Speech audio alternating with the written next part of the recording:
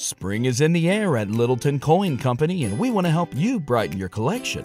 Visit us at littletoncoin.com all month long to enjoy 15% off your purchase. With a wide selection of coins, paper money, supplies, and more, Littleton Coin Company has something for every collector's taste. Use promo code SPRING at littletoncoin.com for 15% off your purchase all month long. Restrictions apply. Littleton Coin Company. Serving collectors since 1945. In a land far, far away. Not really. Two brave souls unite. Unite to embark on a mission to review the greatest films, or at least somewhat watchable. Join in on the journey with the professionally unprofessional film critics, the Film Bros. This product is rated B for badass.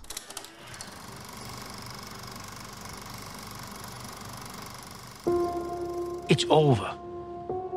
They're all gone. Frank, it's time. It's time you say what happened.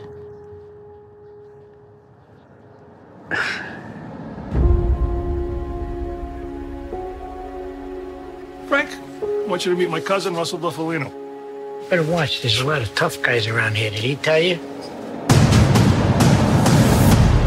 You're not afraid of tough guys, are you? I didn't think so. I was one of 1,000 working stiffs until I wasn't no more. You got a good friend here. You don't know how good a friend you got. Russell, he took a shine to me right away.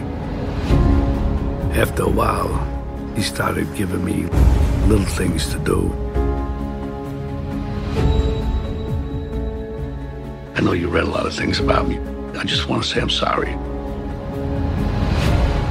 I know I wasn't a good dad. I know that. I was just trying to protect all of you.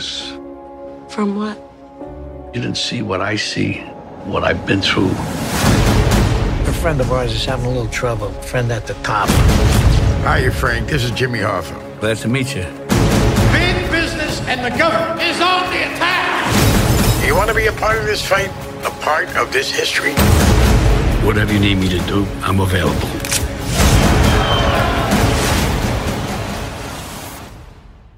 Well, JB, are you ready to paint some houses in this bitch? Let's do the motherfucker. Well, ladies and gentlemen, we're back for another week, another full review. How'd you guys like that Home Alone review? If you are subscribed to us on the Hameen Media feed, we did a retro review, a mini-sode on Home Alone, so go and check that out on our feed. But enough housekeeping. I'm your host, CEO Hayes, and I'm joined by my brother, the prodigal one, JB himself, Mr. Pro Wrestling Reflection himself.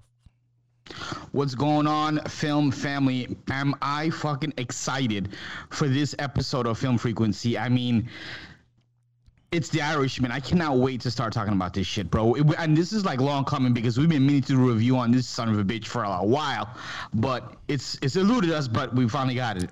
Definitely. It's so just as some numbers to start off with, 17.1 million people estimated by Nielsen, however you say it, in the first 5 days of it being available. Now that can only be really an estimation because Netflix does not make their numbers available. I don't know what Nielsen uses to come up with that number, but that's what it is right now. And I saw something else. I think Netflix confirmed 13 something million, I believe. I saw another article where 13 million was the number. So between 13 and 17 million within the first 5 days. What do you think about that? It's pretty good. I mean, obviously, with the names behind this, is going to have a good following. I know numbers-wise, revenue-wise, last time I checked, they were a little bit over they're almost 7.5 million, which seems like shit. But people have to remember, this thing was in theaters for literally 2 weeks. Well, yeah, the box office, that's neither here nor there. It only screened the amount of time it had to be eligible for awards. That was literally the only reason it was put in theaters. But the budget on this was 159 million, I believe. And originally it's the story of this movie getting made is almost as good as the story in it. So, Robert De Niro read the book back in 2004. He felt so moved by reading that book. Martin Scorsese said that Robert De Niro got emotional just talking to him about it, and that's what kind of got Scorsese on the movie and wanting to make it. And they started development on it in 2007. I actually listened to a podcast. You probably like it. It's called The Director's Cut. It was a conversation between Scorsese and Spike Lee. It's when they put two directors and they just talk about the art of filmmaking, and it was a great conversation between those two.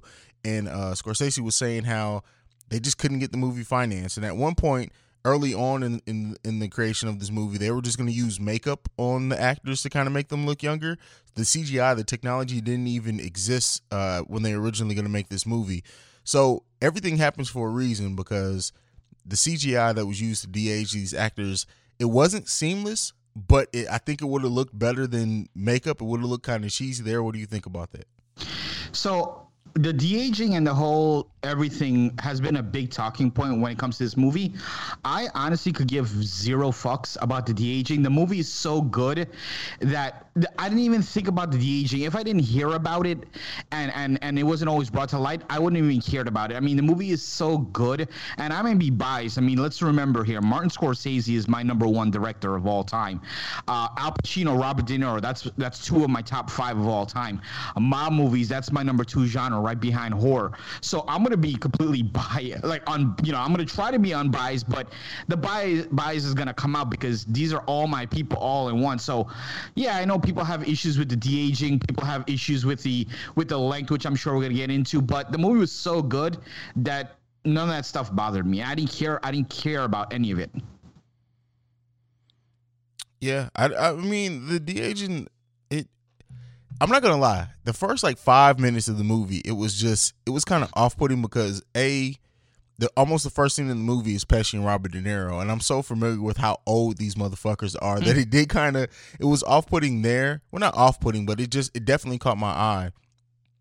But after that first scene, I was so engulfed in just how great the movie was that it didn't bother me at all. We know Marvel's perfected this de-aging technology, so I'm not going to be surprised if we get more and more de-aging stuff like this where you can use older actors. But I know we're going to talk about a lot in this movie. So the book that it's about, I Heard You Paint Houses, it's not an autobiography, but it is about the main character in this movie, and it's kind of what he claims happens to Hoffa. That's been reported or disputed. We've actually talked about that on an episode of Keeping It Real before. But what did you think, I guess that first scene that we talked about, taking the de-aging out of it, the tone that it sets early on with having that first sit down between De Niro and Joe Pesci's character, what did you think? Yeah, I mean, from off rip, it's it's kind of nostalgia for me, because again, I'm a huge buff when it comes to mobster / mafia movies, and seeing these two together, immediately I start thinking of Casino, I start thinking of Goodfellas, and just seeing these two together. I mean, Pesci hasn't been on camera, I mean, correct me if I'm wrong, but he hasn't been on for maybe 15, 20 years now. Yeah. So to see him back was just amazing. And not only that, we're used to seeing Joe Pesci as that, oh, you cocksucking motherfucker, he was so laid back and relaxed, not the Pesci that we know, but just a kind of cool, calm, and calculating Pesci. So it was cool to see. And like you said, off rip from the very beginning, I was already engulfed in what I was watching. So do you what do you want to talk about with this? So I guess the first thing, we talked about the CGI. Let's talk about the performance of Robert De Niro. One of the all-time greatest actors, period. If you don't agree with that, you can stop listening to this fucking podcast, because I don't want to hear your opinion on anything to do with movies if you don't think Robert De Niro is one of the best actors that we've had ever. But this has got to be his top 3 roles of all time, in my opinion. Absolutely, 100%. He was so good in this movie. I mean, we can talk for hours and hours just on his performance alone, but absolutely, his performance was great. And to be honest with you, we got a lot of these performances in the past. It's the same kind of Robert De Niro we've gotten in the past, but it's so different to see him at an age. I mean, De Niro has to be I would say close to mid to late 70s. So the fact that he's performing at such a high level is still amazing to watch. I mean, it just goes to show, no matter what age you are, when you got it, literally you got it. That's it. Yeah. Robert De Niro, 76.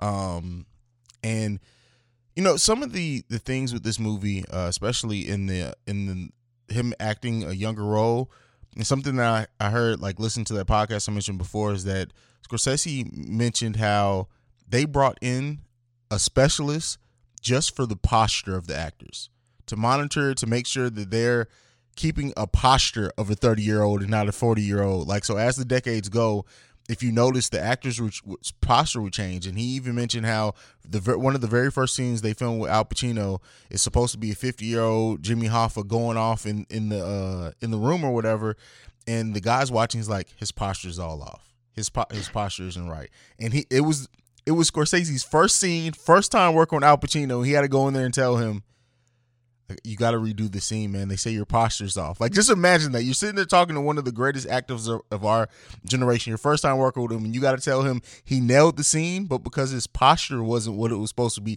the age he was supposed to be depicting at that time, he had to redo it. What do you think about that? Yeah, well, first of all, a lot of people might not know, as great as Scorsese is, as great as Pacino is, this is the first time these two are doing something together. I mean, he's worked with Pesci a few times. He's worked with De Niro a million times. This is the first time this duo is coming together. So, yeah, it was kind of weird. But honestly, I think Al Pacino has the respect for Scorsese and vice versa. And that little tidbit, I didn't even know that, but that little tidbit just goes to show why Scorsese is so great. How many directors out there are even thinking of something so minuscule? But that's why Scorsese is one of the greatest, and for me, the greatest. And when you're talking about the Mount Rushmore of directors, he has to be there. Now, I know we talked a little bit about De Niro. Let's talk about, how about, you know, Al Pacino playing Jimmy Hoffa. Al Pacino, I would have to say, and again, he's in my top 5. Scarface, as people might know, is my favorite movie of all time.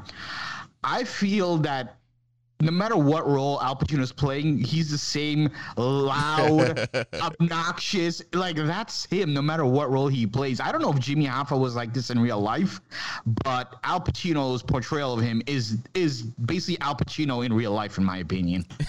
Well, it's funny you say that, but, like, at least now, Al Pacino isn't, like, loud. Like, in the interview, he's not. I don't think he's loud in real life. I don't think that's him. Well, in the movies, because think about it, the Ocean's 13, Scarface itself, any movie with him, he's just one of those loud guys. But don't get me wrong, I love him for it, and he does it better than anybody else. Yeah. I mean, he's great. I mean, it's just like my critique of Denzel Washington. I think Denzel's the same fucking character in every movie he's in, but he does it so well that it doesn't matter. It doesn't take you out the role that they're doing. But yeah, Robert De Niro was great in this movie, and I think he did a great job of early on in the movie displaying the cockiness of Jimmy Hoffa, and then later in the movie displaying someone who's still very cocky, but who's fighting to get back something that they feel was wrongly taken from them. And he, like, Jimmy Hoffa, I don't know how much about Jimmy Hoffa, like how he was in real life, but him saying how he was about, like, people being on time, if you're more than 10 minutes late, and then coming to a meeting dressed in a suit, like, all that's things that I can respect about somebody, like, wanting. And, you know, yeah, he did sideways shit. We all know they're all fucking corrupt in doing what they did, and the Teamsters and all that. But I think that in the way that Al Pacino played this role, it made him very sympathetic to the point where we got at the end, you felt for him. Like, at that end point, I know we'll probably talk about it, so I'm not going to give it too much away, but when that act happens and he makes that sound, I'm like, damn, man, damn. I 1000% agree with you, because as much as he's a loudmouth, and as much as he was given chance after chance after chance, and he was literally like, fuck it, I'm untouchable. Yeah. Even when the end came, I still felt for him, and that's the sign of a good actor, because we were still drawn to him. We still had emotion towards him, even though technically he's supposed to be a bad guy, but that, you know, that's just what it is, you know? Yeah, absolutely. Joe Pesci, I know we touched on him a little bit. Let's get into Joe Pesci somewhat more, because, like you said, he's someone who else is very much a loudmouth character throughout most of his career. He plays the loudmouth or the silly guy. You know, we reviewed him in Home Alone last week. His character in Lethal Weapon, Goodfellas, like, he's always kind of been the loudmouth. This one, him being honestly Robert De Niro was pretty calm too, always, even when he was doing like killing and everything. But you never saw Joe Pesci's character get upset. Really, you never saw him lose his cool. Go ahead. And that's what I was saying kind of earlier. Like, it's so non-Joe Pesci. This is not like him. He's very calm and collected. He's very cerebral and logical in what he's doing. Normally, the other movies, he's very, in Goodfellas, you saw him shoot Spider, the bartender, for making a joke. I mean, he's very rash, very brash, very quick to get pissed off. Whereas he's more calm, and like I keep saying, he's very calculated. Remember, also, he was a boss of a family, so a boss of a family usually is not going to be that crazy. They're going to be the one to think and logically plan everything. So I enjoyed seeing him in this role, and more than likely, this is probably the last time we're probably going to see Joe Pesci, I'm assuming, on the big screen. So if this is his swan song, I'd have to say I enjoyed it. I enjoyed every moment of him. Well, do you think this ranks up there with one of his best roles ever as well? I do, and I don't think it's his best, because we know him and we love him for his other crazy shit that he's done, but it's definitely ranked up there in his, top, I would say his top 5, top 7, because it's so different from everything else he's done. What's your favorite Joe Pesci role? My favorite Joe Pesci role, it's a tie, but between Casino and Goodfellas, but I'm going to have to go with his role in Goodfellas. Mine's Casino. I love his character. Those two, they're really similar. Their characters are similar in both movies. Yeah, absolutely. Now, we talked about all the big names in this movie, but can we talk about some of the underrated, in my opinion, underrated performances? I believe the gentleman's name is Stephen Graham, who, if you're a mobster or a mafia fan, you would have probably seen the show called Boardwalk Empire, and he was in Boardwalk Empire. He played the biggest gangster ever, Al Capone, and he was great in that. And in this movie, he played, what was it, Tony Pro, I think his name was. Yeah. And that scene you're talking about, that's one of my favorite scenes in this movie, when De Niro was there, but it was really Jimmy Hoffa, who was played by Al Pacino, coming to meet Tony Pro. And they're in Miami, and you got Al Pacino, no nonsense, there with a nice suit, on time. You have Tony Pro coming 15 minutes late in some freaking tennis shorts and sunglasses to a meeting. And I just thought that whole scene was great. And I thought Stephen Graham was really good in this movie. Very underrated performance. Yeah, I mean, the moment that he goes to jail, that scene with him where he slaps Jimmy Hoffa around was a great scene. And it sets the tone for what happens later when they finally get to the point where they meet in Miami. Like, at first you think, all right, they're gonna give each other some shit about him being late, and they're gonna get on with business, because even Robert De Niro's character and the other guy, I don't remember the other guy who was sitting there, they're like, when they're talking about, well, what's an acceptable time to be late, and Hoffa's like 10 minutes, and Pro's like 15, and then like, all right, well, let's settle on 12 minutes, and everybody's kind of just sitting back, and then he's like, what do you mean, you people? And everybody's like, come on, Jim, what are you doing? Like, everybody's kind of like, all right, they're giving each other some shit, but we can reel this back in. And then when it finally fucking blows up, everybody's just looking like, all right, it's funny how him not being able to bend a little with Pro early on was ultimately his undoing, because as Tony Pro rose up the ranks, I guess so to say, like, he was able to take away some of the power Hoffa had as he was trying to get back. And it really, this movie ultimately is about hubris and what that can do to you. Like, when you look at Hoffa's character, like, he was really taken down by his inability to just let go. They offered him at one point, take your $20 million and just go.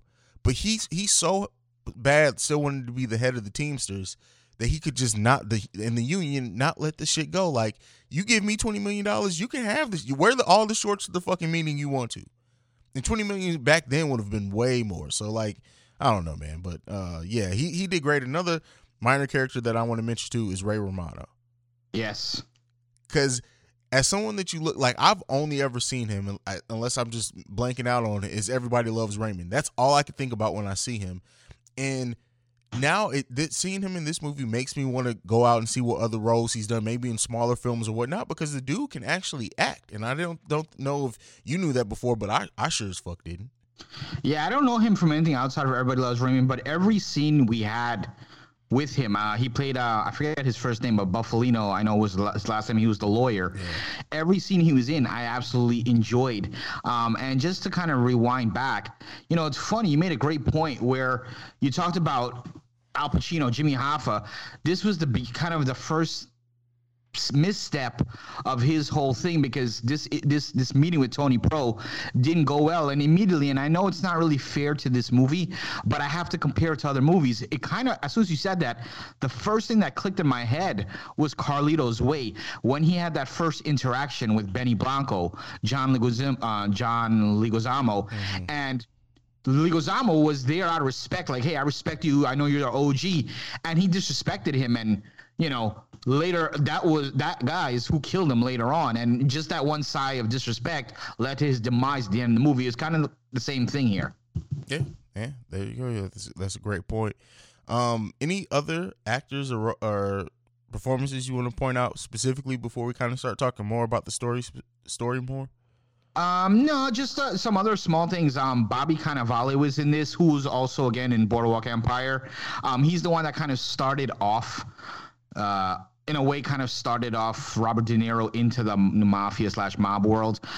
He was in a little bit. Harvey Keitel, who played like the big boss, he was in it for like 5 minutes. Mm-hmm. Great to see him. So yeah, I mean, such a slew of great actors in this one. So I just still can't believe that no one wanted to give Scorsese this budget, knowing who's in this movie, who's behind this movie. How the fuck? I'll be like, here's all my money. Take that shit, because I know I'm gonna make it back. Well, okay, the thing I think, at least my opinion on this, isn't based off like any research or anything. This is 100% Hayes' opinion. I really think that big studios don't want to put a lot of money into mafia movies anymore, because the movies that people are making now that are kind of like this are gang movies. I think they feel like generationally people have moved on from caring about the old school mobs and mafias, and now they want to see more of the cartels or more like stuff in the 70s and 80s, not stuff this far back. I think that's what the studios want to put their money behind. But hopefully something like this shows them that it's still for the people that can do it well. Like, I don't know anyone but Scorsese who can probably pull this off the way that he did. But you put your money behind the director and let the director figure it out, especially when they have a strong script. And this script was just, I don't see how anybody could have read the script and figured, nah, we're good. Yeah, exactly. And I mean, again, you have Scorsese's name behind it. Forget about what the cast is. Scorsese's name alone is a selling point. And like, regarding this script, we could name a million mobster movies, and The Godfather, Donnie Brasco, again, Casino. We talked about Goodfellas.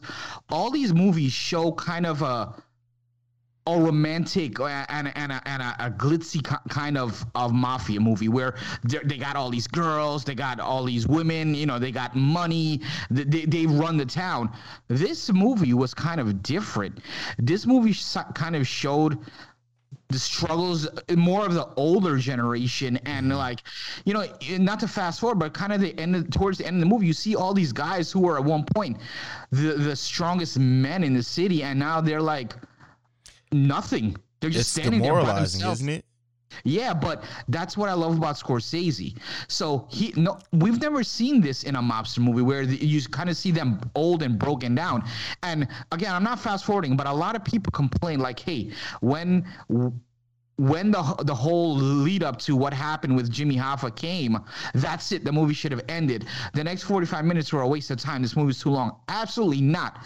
Because I cannot tell you the amount of movies that I saw. I don't care what genre, what kind of movie it is, that I've seen it, and it's ended, and I kept on saying like, damn, I wonder what would have happened next. Yeah. What would we have gotten next? And this movie, we don't have to ask that because we see what happens next. And I love that. For a lot of directors, the movie would have ended with Hoffa getting shot.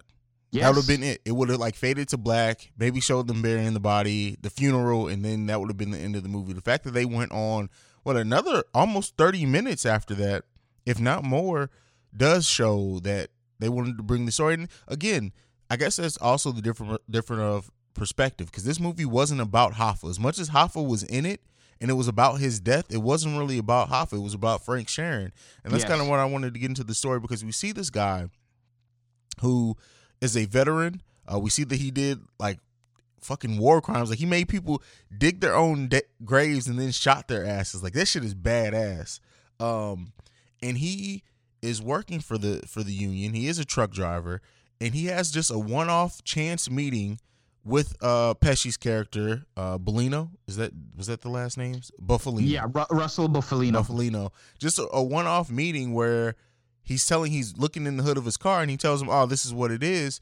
But then they meet again later on, and he remembers him, and he makes an impression. And it's just funny how that meeting built this man into what he did. Like, he got so far up into this mafia that he got that ring, and at the time, Pesci's telling him there's only 3 people that have this. I forgot who the first person was, him, and then now Frank Sharon, and that just lets you know how far up this guy's made it and how he's worked himself up. He was the leader of one of the local unions as well at one point. Like, this guy's a self-made man for all intents and purposes, and the fact that now this is where I do have an issue with, because as high up as he made it, would they still be using him as a hitman, considering he was a boss at one point? I don't think they would have been. Well, here's the thing: he wasn't really a boss, though. I mean, he was never a boss, and he could have never been a boss because he was an Irishman. Yeah, right, exactly. But he was protected by Joe Pesci's character, and that's why Joe Pesci said, "They can't touch you. You're too. I've made you too strong. They can't touch you." And like you said, I love that scene where he's like, "Only 3 people have this ring, but you're the only Irishman to have it." So yeah, he was a higher up, but that killing is what got him as a higher up. Yeah. And I don't mean to rewind, but I just have to bring this up. You talked about the screenplay, and while doing my research, I saw this and I wanted to bring it up, but I forgot, but you reminded me. I'm going to just name some movies really quick. You tell me, Hayes, because you're a movie buff, you tell me what you think of these movies. Schindler's List, Mission Impossible, Hannibal, Gangs of New York, American Gangster, Moneyball, The Girl with the Dragon Tattoo. What do you think about those movies? Except Moneyball and The Girl with the Dragon Tattoo, they're all classics in my opinion. Yes, I agree. And although Moneyball wasn't a classic, I absolutely enjoyed the movie. Yeah. I just loved the movie. All of those came from the same writer as Irishman, Steven Zalian. And he is a guy that no one talks about, but people should be. Considering the work, his freaking resume, he's wrote all of that shit. And we need to hear more about this guy because great screenplay, bro. I mean, like you said, it's amazing writing. And I know this movie, like the length gets made fun of because it's like 3 hours and 40 minutes or whatever. But when you look at the amount of time that they covered in story, that can only be done by a master screenwriter. And like you said, and we talk so much about the actors. We talk so, and we talk more about the actors. Then if it's a big name director, we talk about the director. We really don't ever talk about writers unless it's a writer and director, unless it's somebody who does both roles, like a Spike Lee or someone. So yeah, I'm glad you pointed that out. Yeah, so like you said, a lot of people have issues with the length of this movie. And my issue is with those people is, just to talk about some of the movies we reviewed recently, Dr. Sleep. I watched Dr. Sleep, and partway into the movie, I had to look at how long was left because I felt like it was dragging. Even though we haven't reviewed this movie, I saw Ready or Not the other day. I checked it. The movie's only an hour and a half. I checked it at one point to see how much is left because I felt like it started to drag. There's only about half an hour left. This movie, at the point I checked to see how much time was left, it wasn't because I felt it was dragging. I was just curious to see what the spot was. When I checked it, there was literally 15 minutes left in the movie. And it didn't bother me at all because although the movie is long, I think the pace is good. And the problem is, if you try to shorten this movie and make this into a 3-hour or 2.5-hour movie, what the fuck are you really going to cut out of this movie? Yeah. I don't think anything can be cut out. As a matter of fact, give me another half an hour. I think they could have even put more into this movie. They didn't, for example, Robert De Niro, and towards the end of the movie, after the whole Hoffa thing, you kind of see friction with him and his daughter. And that friction was kind of there throughout the whole movie from when she was a little girl, throughout. I didn't really feel any towards a weight, with that because we didn't see much of their connection in the first place.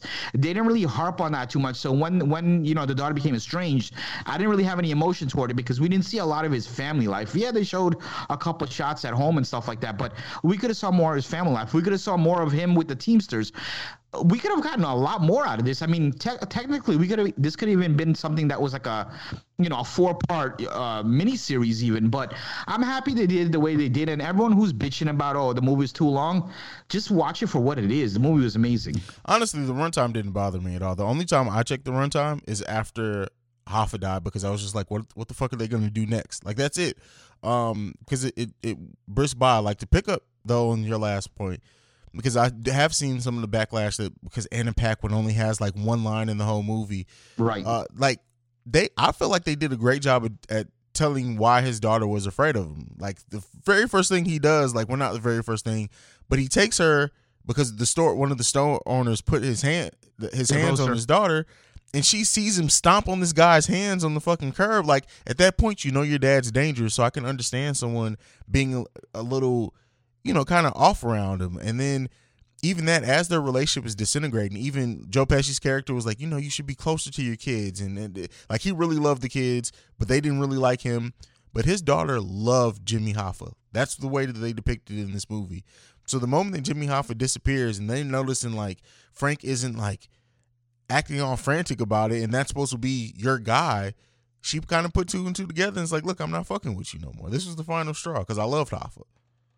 Exactly. You could tell that she felt uncomfortable with her dad. She felt uncomfortable with Joe Pesci's character, but she kind of had this kinship, kind of like a father figure in Jimmy Hoffa, because Jimmy Hoffa, she never seen Jimmy Hoffa doing anything bad. All she seen was Jimmy Hoffa helping people, giving people, people in the union and getting them raises, getting them pensions, and she saw the goodness out of him. She never saw all the sideways shit that he did. So that's why she was more gravitated to Al Pacino's character. Yeah. All right. And then something I want to talk about with Frank Sheeran's character. I love how like he has all these conversations with like Pesci's character and Hoffa, and like they'll bring up problems or something they do and he just gives them a look and they're like, no, I don't want you to do that. Like it's like he just has his like they're complaining about XYZ and even one time with Hoffa when they're sitting on the bed and Hoffa's like, no, not that, I'm not talking about that. It's like, damn, how bad was this motherfucker that he just gives you guys a look and you're like, oh, he wants to kill this mother. No, I don't want you to kill him. It's crazy. I mean, there's so many great points to this movie, and I just really want to talk about, because we're not going in any particular order or anything, but from the point where Robert De Niro was getting the award, and he chose Al Pacino to give him the speech, and at that point you kind of knew the beginning of the end was coming for Jimmy Hoffa, because at that point Joe Pesci told Robert De Niro, listen, tell him enough is enough. He needs to back down. He's getting people nervous. And what does freaking Al Pacino do? He threatens them, says, listen, I have files on them. I have recordings on them. I'll take them all down. They can't touch me. And I kind of knew the beginning of the end was coming. And from the point when Robert De Niro made that phone call and Pacino was like, hey, listen, I've agreed to meet them. We're meeting tomorrow at 2:00. I knew he was done. Well, yeah, I mean, Robert De Niro says to Al Pacino, he's like, They told me to tell you it is what it is. And he's like, what do you mean it is? They'll never. Like, that's exactly like he like Hoffa has this look on his face like, fuck them. Like, what do you mean it is what it is? I do what the fuck I want to do. But the thing that I want to mention with that, and I know we're bouncing all around, is he says, I have stuff on them if anything ever happens to me. And then if you look at the end of this movie, they all start going away for shit. That how would the police know about it? For example, the guy with the big glasses, I keep forgetting his name, the rat or whatever. I can't remember what they nicknamed him. When the guy that did the strangling? Yeah, the strangling. I think he's like Bill, Bugs, whatever. Like yeah. But he strangled that guy in the car. But the person who was driving went to jail for assisting in that. Like, how would they know? Because at that time, Bugs or whoever with the glasses was dead. Like, I really believe that. And we'll never find out because I don't think it was ever told or anything, but I do think that Hoffa was serious. Like, once Hoffa went away, they gave this information to the police, because it's funny how everyone started falling around them for little shit. Like they weren't getting them on murders or anything. They were getting them on fucking embezzlement and everything else. They started going away. So Hoffa was serious. Like I think he really did have tapes and shit on everyone that got given to the police the moment he went away and disappeared. Yeah, the guy's name, by the way, was Sally Bugs. But so I'm sure someone was leaking information because these guys all got pinched. So these guys, but it was nothing serious. Exactly. Because they got maybe 7 years, 5 years, 4 years. You know, some of them are out with early parole. So nothing kind of crazy came out of it. But just going back to Joe Pesci, when you know the moment you're talking about, when they're like, listen, it is what it is. Joe Pesci, there was a great quote. He was like, these guys have killed the fucking president of the United States. Yeah. You don't think they'll kill the president of the Teamsters of the union? And this is one thing we didn't really talk about, and the movie kind of just touched on a little bit, JFK's involvement with the FBI. And I've heard these conspiracy theories, and that JFK and his brother Robert Kennedy, I think his name was involved with the FBI. But this movie really, I mean, Scorsese straight with the up FBI or the mafia? I'm sorry, with the mafia. Okay. I apologize. And Scorsese kind of basically blanks out, says the mafia killed him. I mean, I think at this point, people, it's not commonly thought. I don't want to make it seem like everyone knows that, but there is that speculation that's going around, and it really makes sense when you think about it. Like, that goes back into like what ultimately played into the downfall of Hoffa. Like, they elected Kennedy, at least by what this movie tells us, is they elected Kennedy. He's had beef with the Kennedys way before then. So it makes you think, like, were they always planning on not necessarily killing Hoffa, but were they always planning on kind of removing him as the head of the Teamsters of the union at some point? Because if you elect someone who's directly against, who at that point, like, Hoffa was the most, media facing member of the mafia at that point. Like, all these guys like moving in the shadows. Yeah, people knew that they had these names and these big ass characters, and they did things with the union and the Teamsters, but Hoffa was at the head of it. So you put someone in there, and then they're coming after Hoffa with Bobby Kennedy. You have to think that somebody in the mafia was allowing that to happen, because why would it happen? You would think that if they didn't want it to happen, it wouldn't have happened. Exactly. I mean, if I have to answer, like, was Jimmy Hoffa, regardless of whatever happened, was it the plan always to kill him? I'd have to say 100% yes. To be honest with you, nobody in that mafia freaking survives forever. There's always somebody planning to kill your ass, regardless of how high you are or how low you are on the food chain. Someone's always gunning for you. So eventually Jimmy Hoffa's time would have came. You know, it's funny. You watch this movie. Well, I shouldn't say funny, but you watch this movie, and every time they introduce a new character, they also introduce it with a couple tidbits. Such and such died, is shot 8 times, murdered, explosion. What do you think about that? Yeah, I love that, because, like, they did that for everyone whose death we didn't see. So the people who we were going to see how they died or they met their end, they didn't do that for. But it was a great way, because they brought up so many characters. Because I know, like, for me, I would have been researching, like, I wonder what happened to this bastard. So I love that they do that. It was only one guy in this movie, and I can't remember his name, where they're like, oh, he died of natural causes 60 years later. He was generally loved by everyone. Like, yeah, that was actually Tony Jack. He was the one. He was the one who was in the Miami sit-in, and he was, I think he was Tony Pro's cousin. But can I just, real quick, I have, just for anyone listening, if ever, this is just a tip, a Film Bros tip. If at any point in time you happen to run into Robert De Niro in the middle of the night and he says hello, fucking run. Because everybody this man said hello to after hours, literally it followed up with gunshots to the head. Yeah, one of mine, I guess we can get into that next, his favorite scenes. One of my favorite scenes is the scene with Crazy Joe. Like, that whole scene of them being at the club during his birthday, and like him and Pesci get into it, and he's like, and De Niro's like, yeah, we're all brothers. Well, I'm not one of the brothers, but you guys are brothers, and you know this. And he sits down, and Pesci just looks at him, and Robert De Niro looks at him and is like, all right, I'll take care of it. And then he get the fuck out of here, right? Yeah. And he so he tells Crazy Joe to get the fuck out of there. When he gets back and sits down and talks to Pesci like, something needs to be done, XYZ. And he never, and that's what I love about this. I don't think one time, except at the end with Hoffa, do they kind of make it obvious that they're just asking for him to kill someone. There's always these undertones of subtle. And these looks, of you know what you have to do. And he goes into that restaurant and just starts unloading. It was like, to see old ass Robert De Niro do that and pull it off and still look that good was my favorite. One and two scenes back to back. I look at it as all one scene because it culminated in something. But yeah, I love that.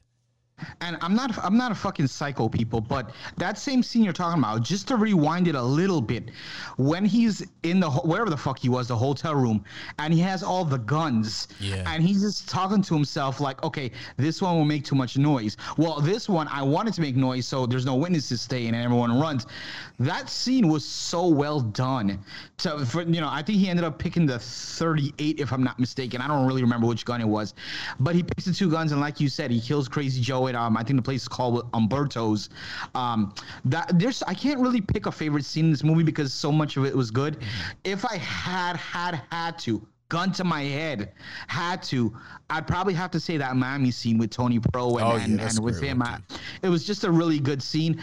And also, and this might not necessarily be considered a scene, but something I really enjoyed with this movie, from the point when Joe Pesci's character was making the salad. This is later on towards the end, like the end of the second third of the movie, and he's making his salad, and he's basically indirectly telling Robert De Niro, like, Jimmy Hoffa's character has to go, and he's like, listen, he just stopped, and he's like, we did everything we could for him, and at that point, he drops, Joe Pesci drops Robert De Niro to that private airport, and for a long time, all you have is silence, and at that time, my heart is dying for Robert De Niro, because Robert De Niro and Jimmy Hoffa, they're like best friends. They're legit best friends.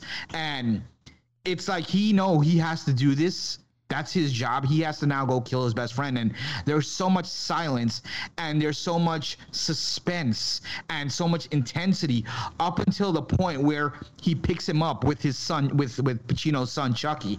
And then they take him to the house. That whole thing is so freaking intense, and it kind of reminded me just the latter part of that. When they walk into the house, it reminded me of Joe Pesci in Goodfellas when he thought he was about to be made. He walked into the house and he saw it was an empty house, and he was like, before he could even say, "Oh no," they shot him in the head and he killed him.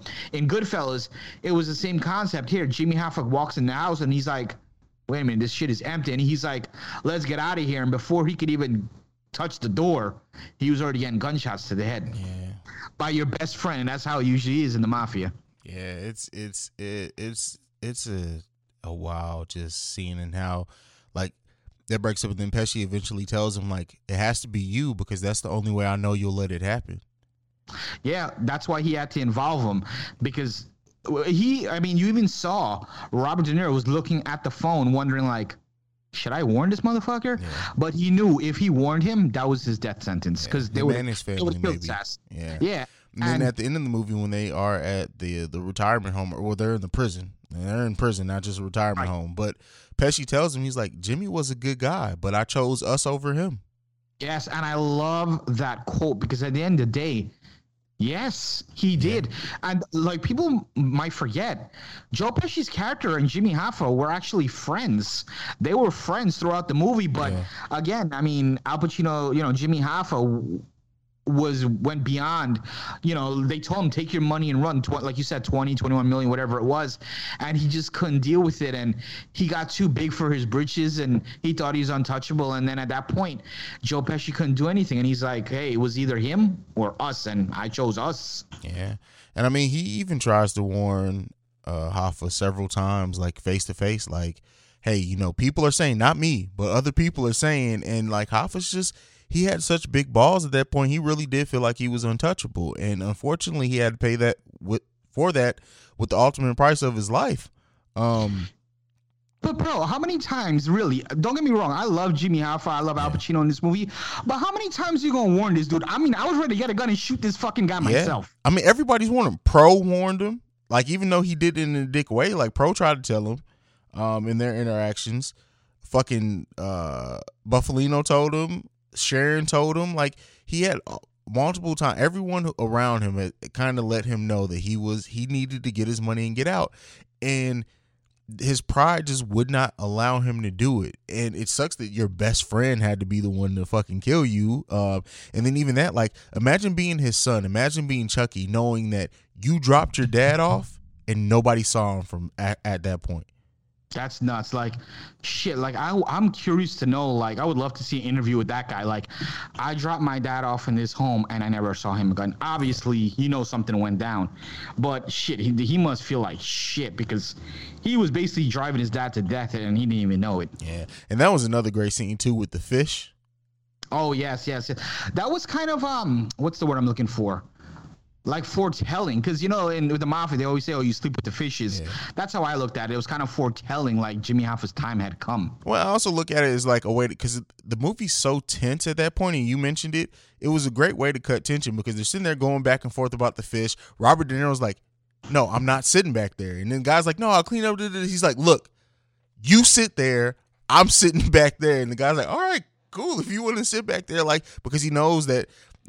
He's known for strangling people in the car, so like, and that had to be tense for Robert De Niro too because it's like, all right, I know that they want me to kill Hoffa, but they also know I'm close with Hoffa, so if they get any sense that I'm not going to do this, they're going to kill my ass too.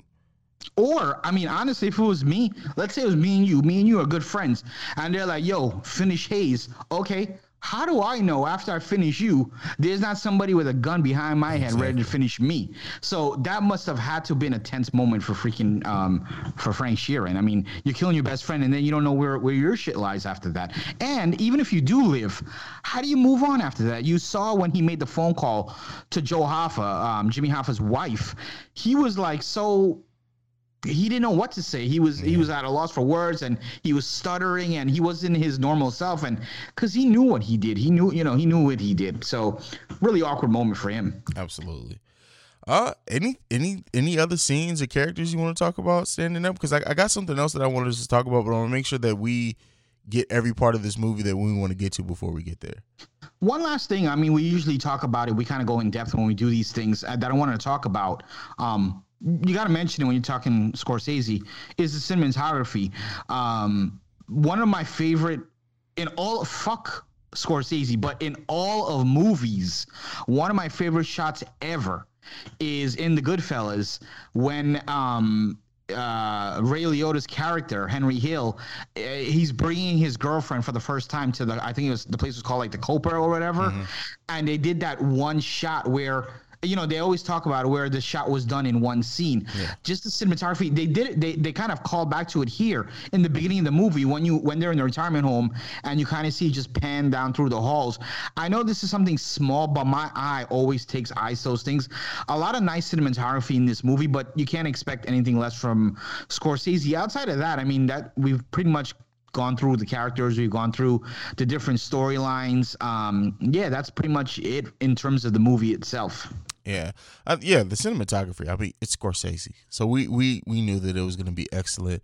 I mean, some of the storylines that we didn't touch on is like Frank Sheeran leaving his wife for a new woman, which really ultimately, it's great to add depth to his character and like kind of just as he rose up, but it really didn't add anything to the story. He had 2 other daughters and everything, but that's pretty much the biggest part of it, other than like him throwing, like the scene of him throwing all those guns repeatedly in the water over the bridge. He's like, there's this perfect spot in the bridge where if you throw it, they won't find it ever. Like that was great to see as well. But I love the shot after underneath the water where you see like friggin' 1,000 guns on. Yeah, crazy. But so we do at the end of this movie, we get, of course, Hoffa getting shot. You already gave that scene. It's been disputed. Like there's another hitman that says that he killed Hoffa and then buried him under cement in a building or whatnot. And it there's a lot of different theories on what happened to Hoffa. Well, do you believe this one? Which one? The one that was given to us in the movie. That Frank Sheeran shot him? Yeah. Here's the problem. And you even seen this in the movie. Every fucking person's dead. He was the only person who's alive. So you don't know what to believe. But I just have to say, as a kid growing up in New York, the big thing was always like he was buried in Yankee Stadium. But I mean, it was like a running joke when I was growing up. Like, oh, where's Jimmy Hoffa buried? Like you lost your wallet. Like, oh shit, they're gonna find Jimmy Hoffa before you find your wallet. It was like always a running thing. But I don't know if because there's been so many people to kind of rebuke this or fact check it. So I don't really know. I mean, we'll never really know what the hell happened. The only people that really know that is God and whoever the hell killed this man. We'll never really know. I can't argue this. It makes sense to me, but I don't know all the history, so I really don't know. But either way, it doesn't negate the fact that I love this movie. Yeah. And something that was said in the movie that I just think is a great line. It says that 3 people can only keep a secret if 2 of them are dead. Exactly. And that is so true. So, I mean, anything left with this movie, bro? Or we wrapping this one up? Yeah, I mean, I know everyone's probably saying like, oh, you guys did a 3.5-hour movie in, about an hour or so. The thing is, like, we can talk on and on and on about this movie, but all I can say is go out and watch the movie, man. Forget about this podcast. Go and watch the damn movie. The movie is amazing. I know we're going to get into the ratings in a few, but every aspect of this movie, I mean, I'm trying to think of something I disliked or something that I felt was weak. I really have nothing, man. I mean, I enjoyed every single aspect of this movie.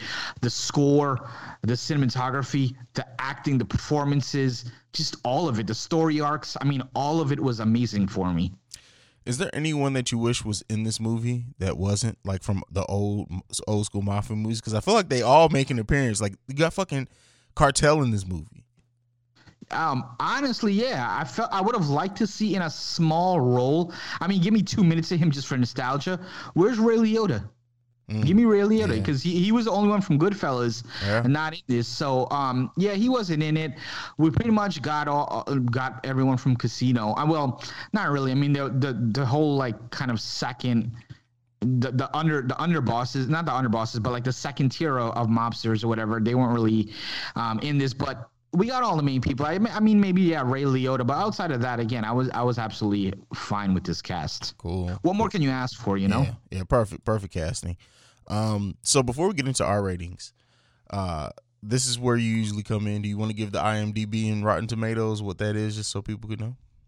Yeah, so actually, I think as much as we've been doing this, I don't think we've ever, and I mean, someone can correct me if I'm wrong, I don't think we've ever seen where the tomato score, the Rotten Tomato score is higher than the audience score. I don't think I've ever seen that. And actually for this movie, currently, it is. The tomato meter score is 96%, which is freaking high for Rotten Tomatoes. And the audience score, which is kind of surprising, is, I mean, it's not low, but it's still surprising. It's 86%, which is still freaking high. But I'm actually shocked Rotten Tomatoes actually rated something higher than the audience. It's crazy to me. Yeah, that's wild. I wonder, like, if we read those, how many of them talk shit about the runtime. Like, I just feel like that's really the main negatives that I hear.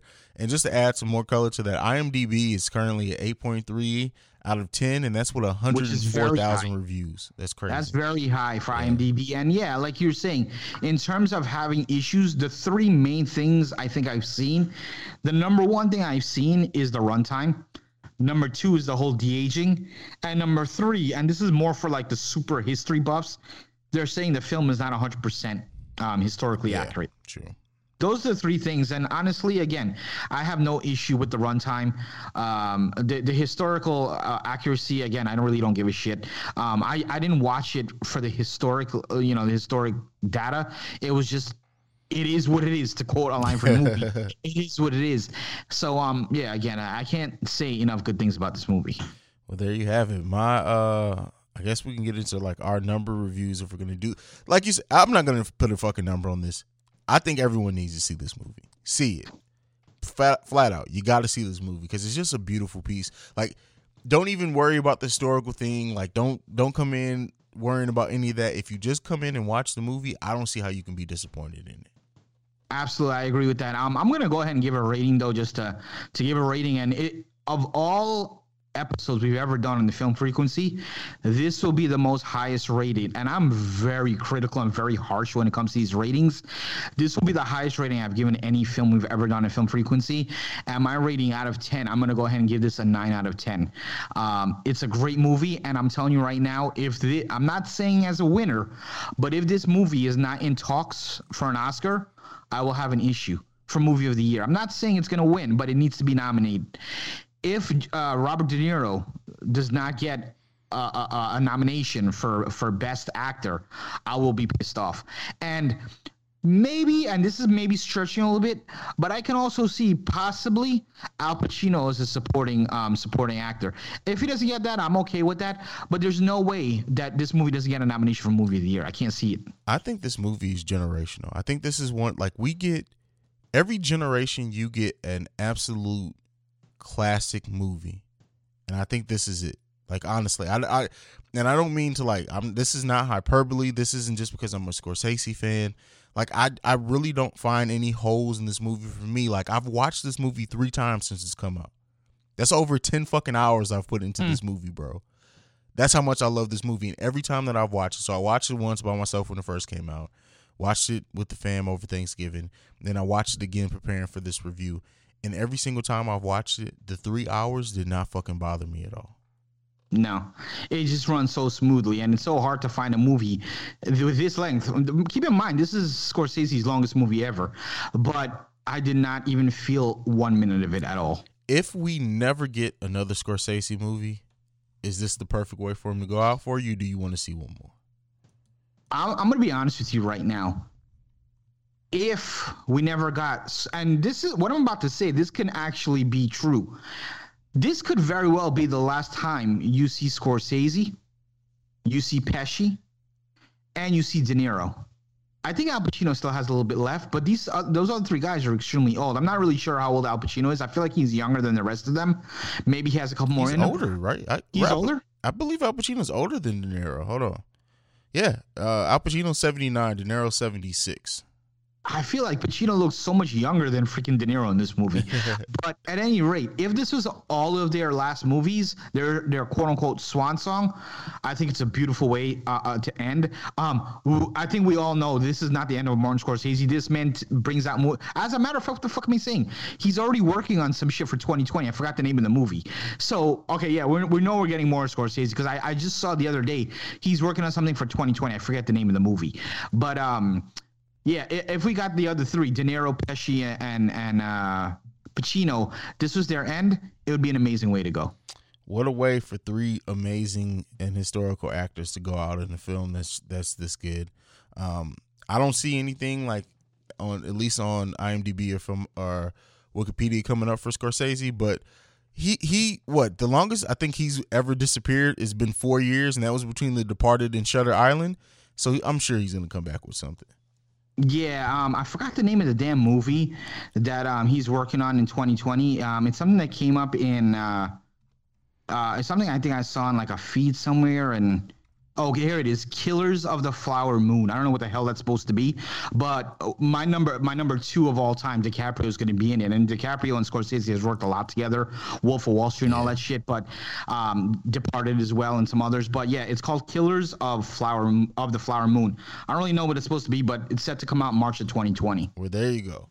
That'll be the next time we see something from Scorsese. Well, JB, that's it for us this week. Do you want to go ahead and give the people your social media so they can follow you? Absolutely. I can be reached on Facebook. That's Javed Bashrullah. You could find me on the Film Frequency discussion group, amongst other places. And I can be reached on Twitter at the P1JB. That's at THEP1JB. And you can follow me at CEO Hayes. That's at CEO HAIZE. You can follow us collectively at the Film Bros. And then lastly, as JB said, you can go to Facebook, type in the Film Frequency, and join our discussion group where it's, bro, I remember I didn't go in it for like 2 days, and I came back and I was like, because I didn't get any alerts. And I'm like, I wonder how quiet it's been in here. And I'm like, oh no, I just been missing shit. Like, they keep that discussion group growing. And I just want to, everyone who's in it and listens to this, like, thank you guys for just keeping that being the place that people can go to just talk about film. Like there was a conversation about chick flicks in there that was just funny as hell. So like, yeah, it's not just about like what we talk about on the podcast. It's really about film itself. It's linked to this podcast, but it's not just conversations based off what's talked about here. So go there if you like movies in general. JB, before we leave, as the last thing, we always like to tell them what we got coming down the pipeline. So what do we have next? So we got, next week we got an episode of Keeping It Real. We got a news episode coming up, so we'll have some news. And then for the mini episode, which will be dropping next week, Thursday, we got The Wrestler, I believe, with Big Ray from Hami Media.